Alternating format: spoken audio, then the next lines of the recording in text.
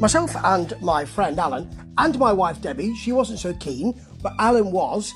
We watched the final Airport movie. Remember, Airport was it was a really big series of movies. You know, right from the early 70s, with big stars like Burt Lancaster and Charlton Heston, and, you know, it was a big money spinner.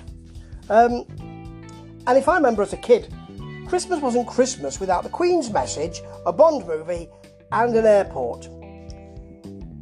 Now the one we watched was, unlike other airport movies, it was the final one. Made in 1979, came out in 1980. It was Airport 80, Concorde. And what I think happened here is that they had to ramp things up, because you've had a few airport movies now. Famously in 77, you've got the Bermuda Triangle one, but really, you need to think outside the writing box, don't you? So you've got terrorists on a plane, we've done that one. There's a bomb, we've had that one. Well, what else can we do? I know, we'll put it on the most iconic plane we can find. That will be Concorde. And believe you me, Concorde comes out of this looking really good. It's the only thing that does. The iconic plane looks fantastic. It looks fantastic in the air, even though some of the effects are a bit dodgy. More of that in a minute. It looks fantastic when the nose comes down and goes up. It's great. Looks great. Now, to everything else. Some of the issues in this movie are the effects sometimes look like a model plane with a hand airbrushed out above clouds. When the plane finally comes to land, after the final bit of mild peril, because it's not terror in this movie, it looks like a model that someone would put on a carpet at home. That's not great. And some of the other problems are these. I've said that there's a big panoply. A panoply, I'll tell you. Oh yes, that's the word I'm going to use, of Hollywood stars in the other movies. These are big names, and you have some big names here. First of all, you've got George Kennedy, who's gone through those movies. He has gone through, I think, all the airport movies, hasn't he? And it's really good to see him here. You know, he's being asked to fly the plane. It's a big event that he's being asked to do that. You've got he's playing Joe Petroni. He's got a kind of clenched teeth, let's get through this feel, which may be about the movie, but it may also be about the peril they're in. But flying the plane, you've got Alain Delon, who's gorgeous. He's playing Captain Paul Metard. I'll say it again, Metard, very nice. And the thing about it is that he's got a love interest with Sylvia Crystal as Isabel, one of the hostesses, who doesn't really seem to be emoting too much. And they're finding love. He wants to say je t'aime to her. He wants to bring her into his love life. Ooh, that's nice. I think that's because he's just been through some mild peril. More of that in a moment. And the thing is that when they're in trouble, and they are several times in this movie, they don't do the let's build up to one central problem. They give us two or three. Yeah, they really ramp it up. And that's one of the reasons why it's so poor. But when he's trying to keep people from death, it just looks like he's not really bothered. He doesn't sweat. He doesn't. All of the sweat in the first peril they've got is given to David Warner. David Warner, who plays Peter O'Neill, the navigator. He's being given a sweaty top lip, and someone's been around spraying him. But Alain Delon just looks like, okay, well, just got to get through this then. We need to see that even a cool pilot is worried about some things, particularly when they are being chased by a smart torpedo. Yes, this is the first of the peril moments for them, because you've got a deceitful businessman played by Robert Wagner. Of course, if you're going to have a deceitful businessman, it's Robert Wagner. There's a reason why he was picked to play Dr. Evil's number 2 in Austin Powers movies. Yeah? So he plays Kevin Harrison, who has a torpedo, which is a smart torpedo with his name on it, and he fires it to test it, because it's for the military, and it goes awry. I don't quite know how it goes awry. I might have been rolling my eyes during that bit, but it locks on the plane, Concorde. Now, Concorde in this film is travelling from America to Paris, and then the following day after a stopover to Moscow, as we'll call it, because it's an American movie, to Moscow. So you've got 2 opportunities to give us some terror, and they don't half go for it. So the first bit is the torpedo, and there's extraordinary stuff going on at this point. Joe Petroni is flying the plane. He's got a steely, stoic... he's made that choice, has George Kennedy, and that works to some extent. But because they're having to get out of the way of the torpedo, they have to do things like do a roll, turn left and right. He's turning the wheel like it's some kind of bad Formula One thing. They do a roll. He makes Concorde roll. That's extraordinary, and that's just the first time. Alan said to me, "I'm sure that was the end. That was the last thing in the film." No, not by a long chalk. Because once you've done that, then some fighters are scrambled. I don't know why. I might have been yawning at the time, but they're scrambled and they start to attack the plane as well. They've got torpedoes. So we've just seen Concorde do a roll. Does another one. This is just after the first bit, as if we didn't have enough mild peril. Now we've got some more, with Alain Delon going, "Oh well, it is what it is." So, and George Kennedy being very steely, and David Warner all sweaty top lip, and I think it's this one. In this situation, they sort of depressurise everything so they can open the window in the cockpit, and George Kennedy can fire a flare that the torpedo from the fighter jet will lock onto and explode.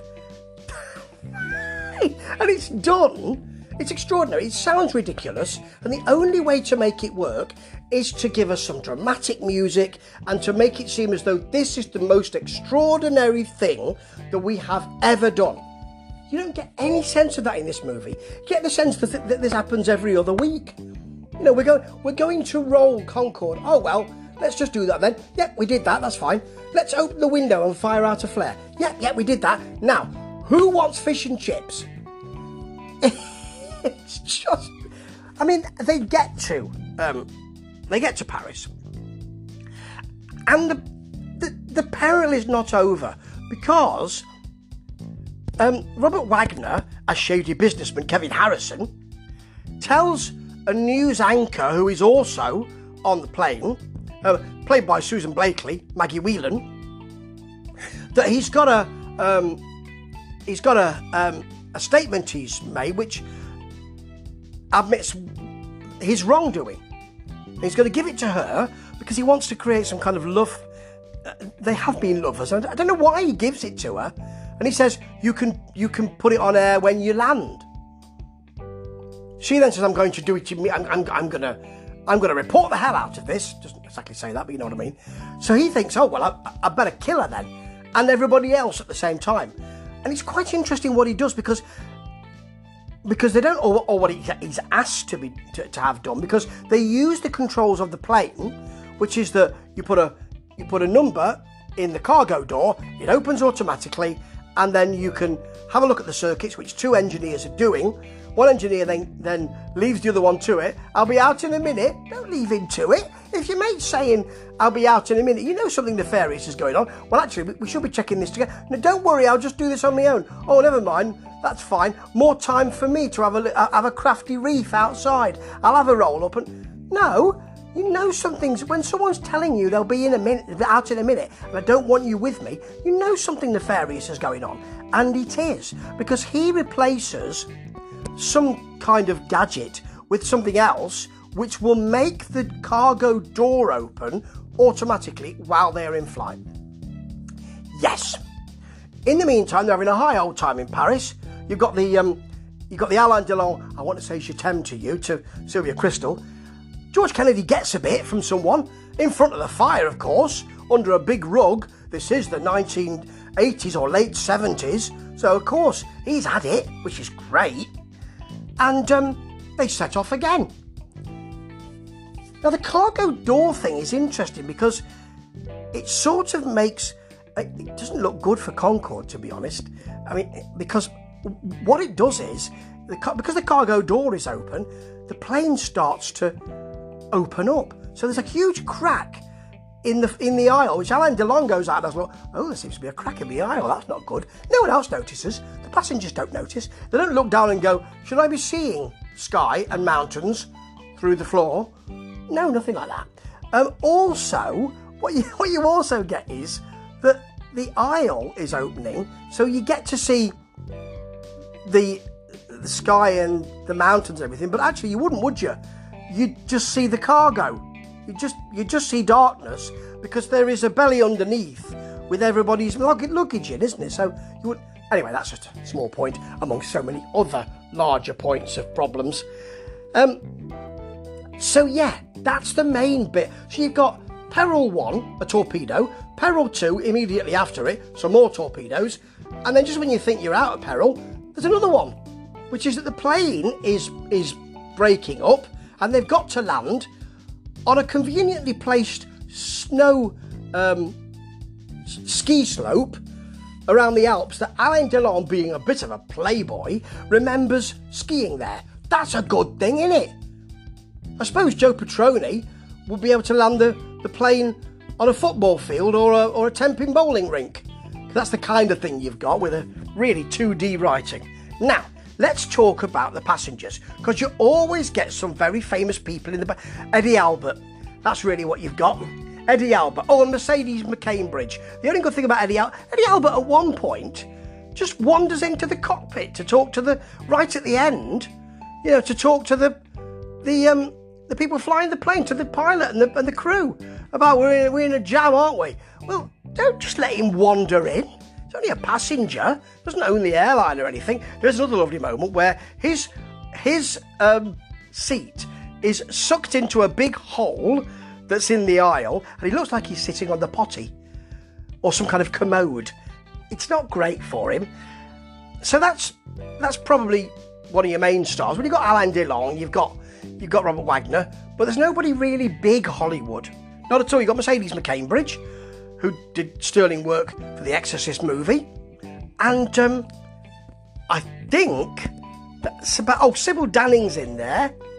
Apparently Ed Begley Jr. is in there as rescuer number 1. Didn't see him at all. And you've got Harry Shearer as the voice of an announcer. But I think that's it. It's all a bit cheap, and the whole thing looks a bit cheap. It's not ideal, and there's quite a lot of trouble making us believe that a lot of money's been spent, but I bet it has. It did take a long time for the producer, Jennings Lang, to persuade Air France to let them use Concorde, and Air France wanted some changes, and I can understand why they want that. He wanted to call it... It was supposed to be called Airport 79, the Concorde, which would chime with the other movies, but they didn't want to call it that, so they called it the Concorde Airport 79, which is slightly... It's more or less the same, really, isn't it? There were some issues with the production. It will be seen as a sequel, but I understand Jennings Lang didn't want it to be seen as a sequel, because it's got different characters in it. well, it's got the same character with the George Kennedy part, and haven't all the films got different characters in them? Oh, I don't know. Susan Blakely had signed a 3-year deal with Universal. As part of that, and Sylvia Crystal said in her autobiography that Alain Delon was concerned about the size of his trailer.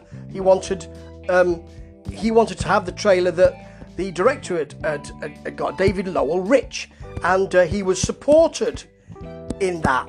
David Lowell Rich, it's not an enormous amount of stuff that you'd really think, oh yeah, I know him from. I didn't know him from very much, to be honest. So, you know, it's not really ideal. People didn't really tend to like it. For instance, Vincent Canby of the New York Times, when it came out, said, the Concorde at Airport 79 is, how shall I put it, not the best in the series.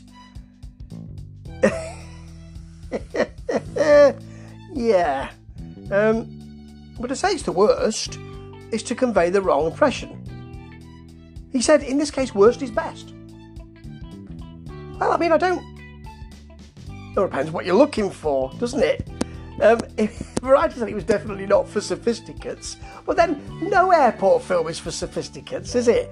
You're not going to think, what a lovely auteur. Oh, look at that. Look at the way that the leitmotif... Not that. Well, there is a leitmotif. Airplanes come down. But it's not great, really. Quite a lot of scathing reception. Including Sheila Benson of the Los Angeles Times, that talks about the disaster faced is very contrived, which it is really. And at the same time, you've got movies like The Big Bus, which I'd advise people to go and look at, which is a sort of airplane. You've got Airplane made in 79, coming out in 80, I think, as well. And that really, I mean, you've got the girl with you've got the heart transplant story here as well. Now that's in Airplane too, isn't it? And I think it's a bit of a death knell, really, for the airport movies, to be honest. It's thought that it didn't earn its budget back, but you know, internationally, it did okay. That was only in the United States it didn't make that money, but internationally it was all right. And actually, it's not just about America, because you do have a link with Britain, and you have a link with France, and it was seen as a very European aircraft, the Concorde, which is something else which will stymie, I suspect, the reception in America. It ain't great, this. I mean, eventually, what happens in the end is, and it's almost as if they sort of rush to the end and think, oh, thank God for that. It's that the plane manages to crash on the ski slope. Everybody's okay. No, I don't think anybody dies. And Alan was saying to me, doesn't David Warner die in this? Did he die in everything that I've seen him in? No, he doesn't. We expected him to, but he didn't. And they get to the ski slope. The plane comes to a stop. Robert Wagner is destroyed and shoots himself in his own private plane, thus, I presume, firing a bullet through the plane, depressurising the plane and killing all on board. We don't see that, but I presume that's what happened. And at the end of it, the plane explodes, and we just get the titles. We don't see the people saying, well, I'm very glad I got out of that. You just see the plane, you see an explosion, you see the titles. It's almost as if they were saying, right, it's done.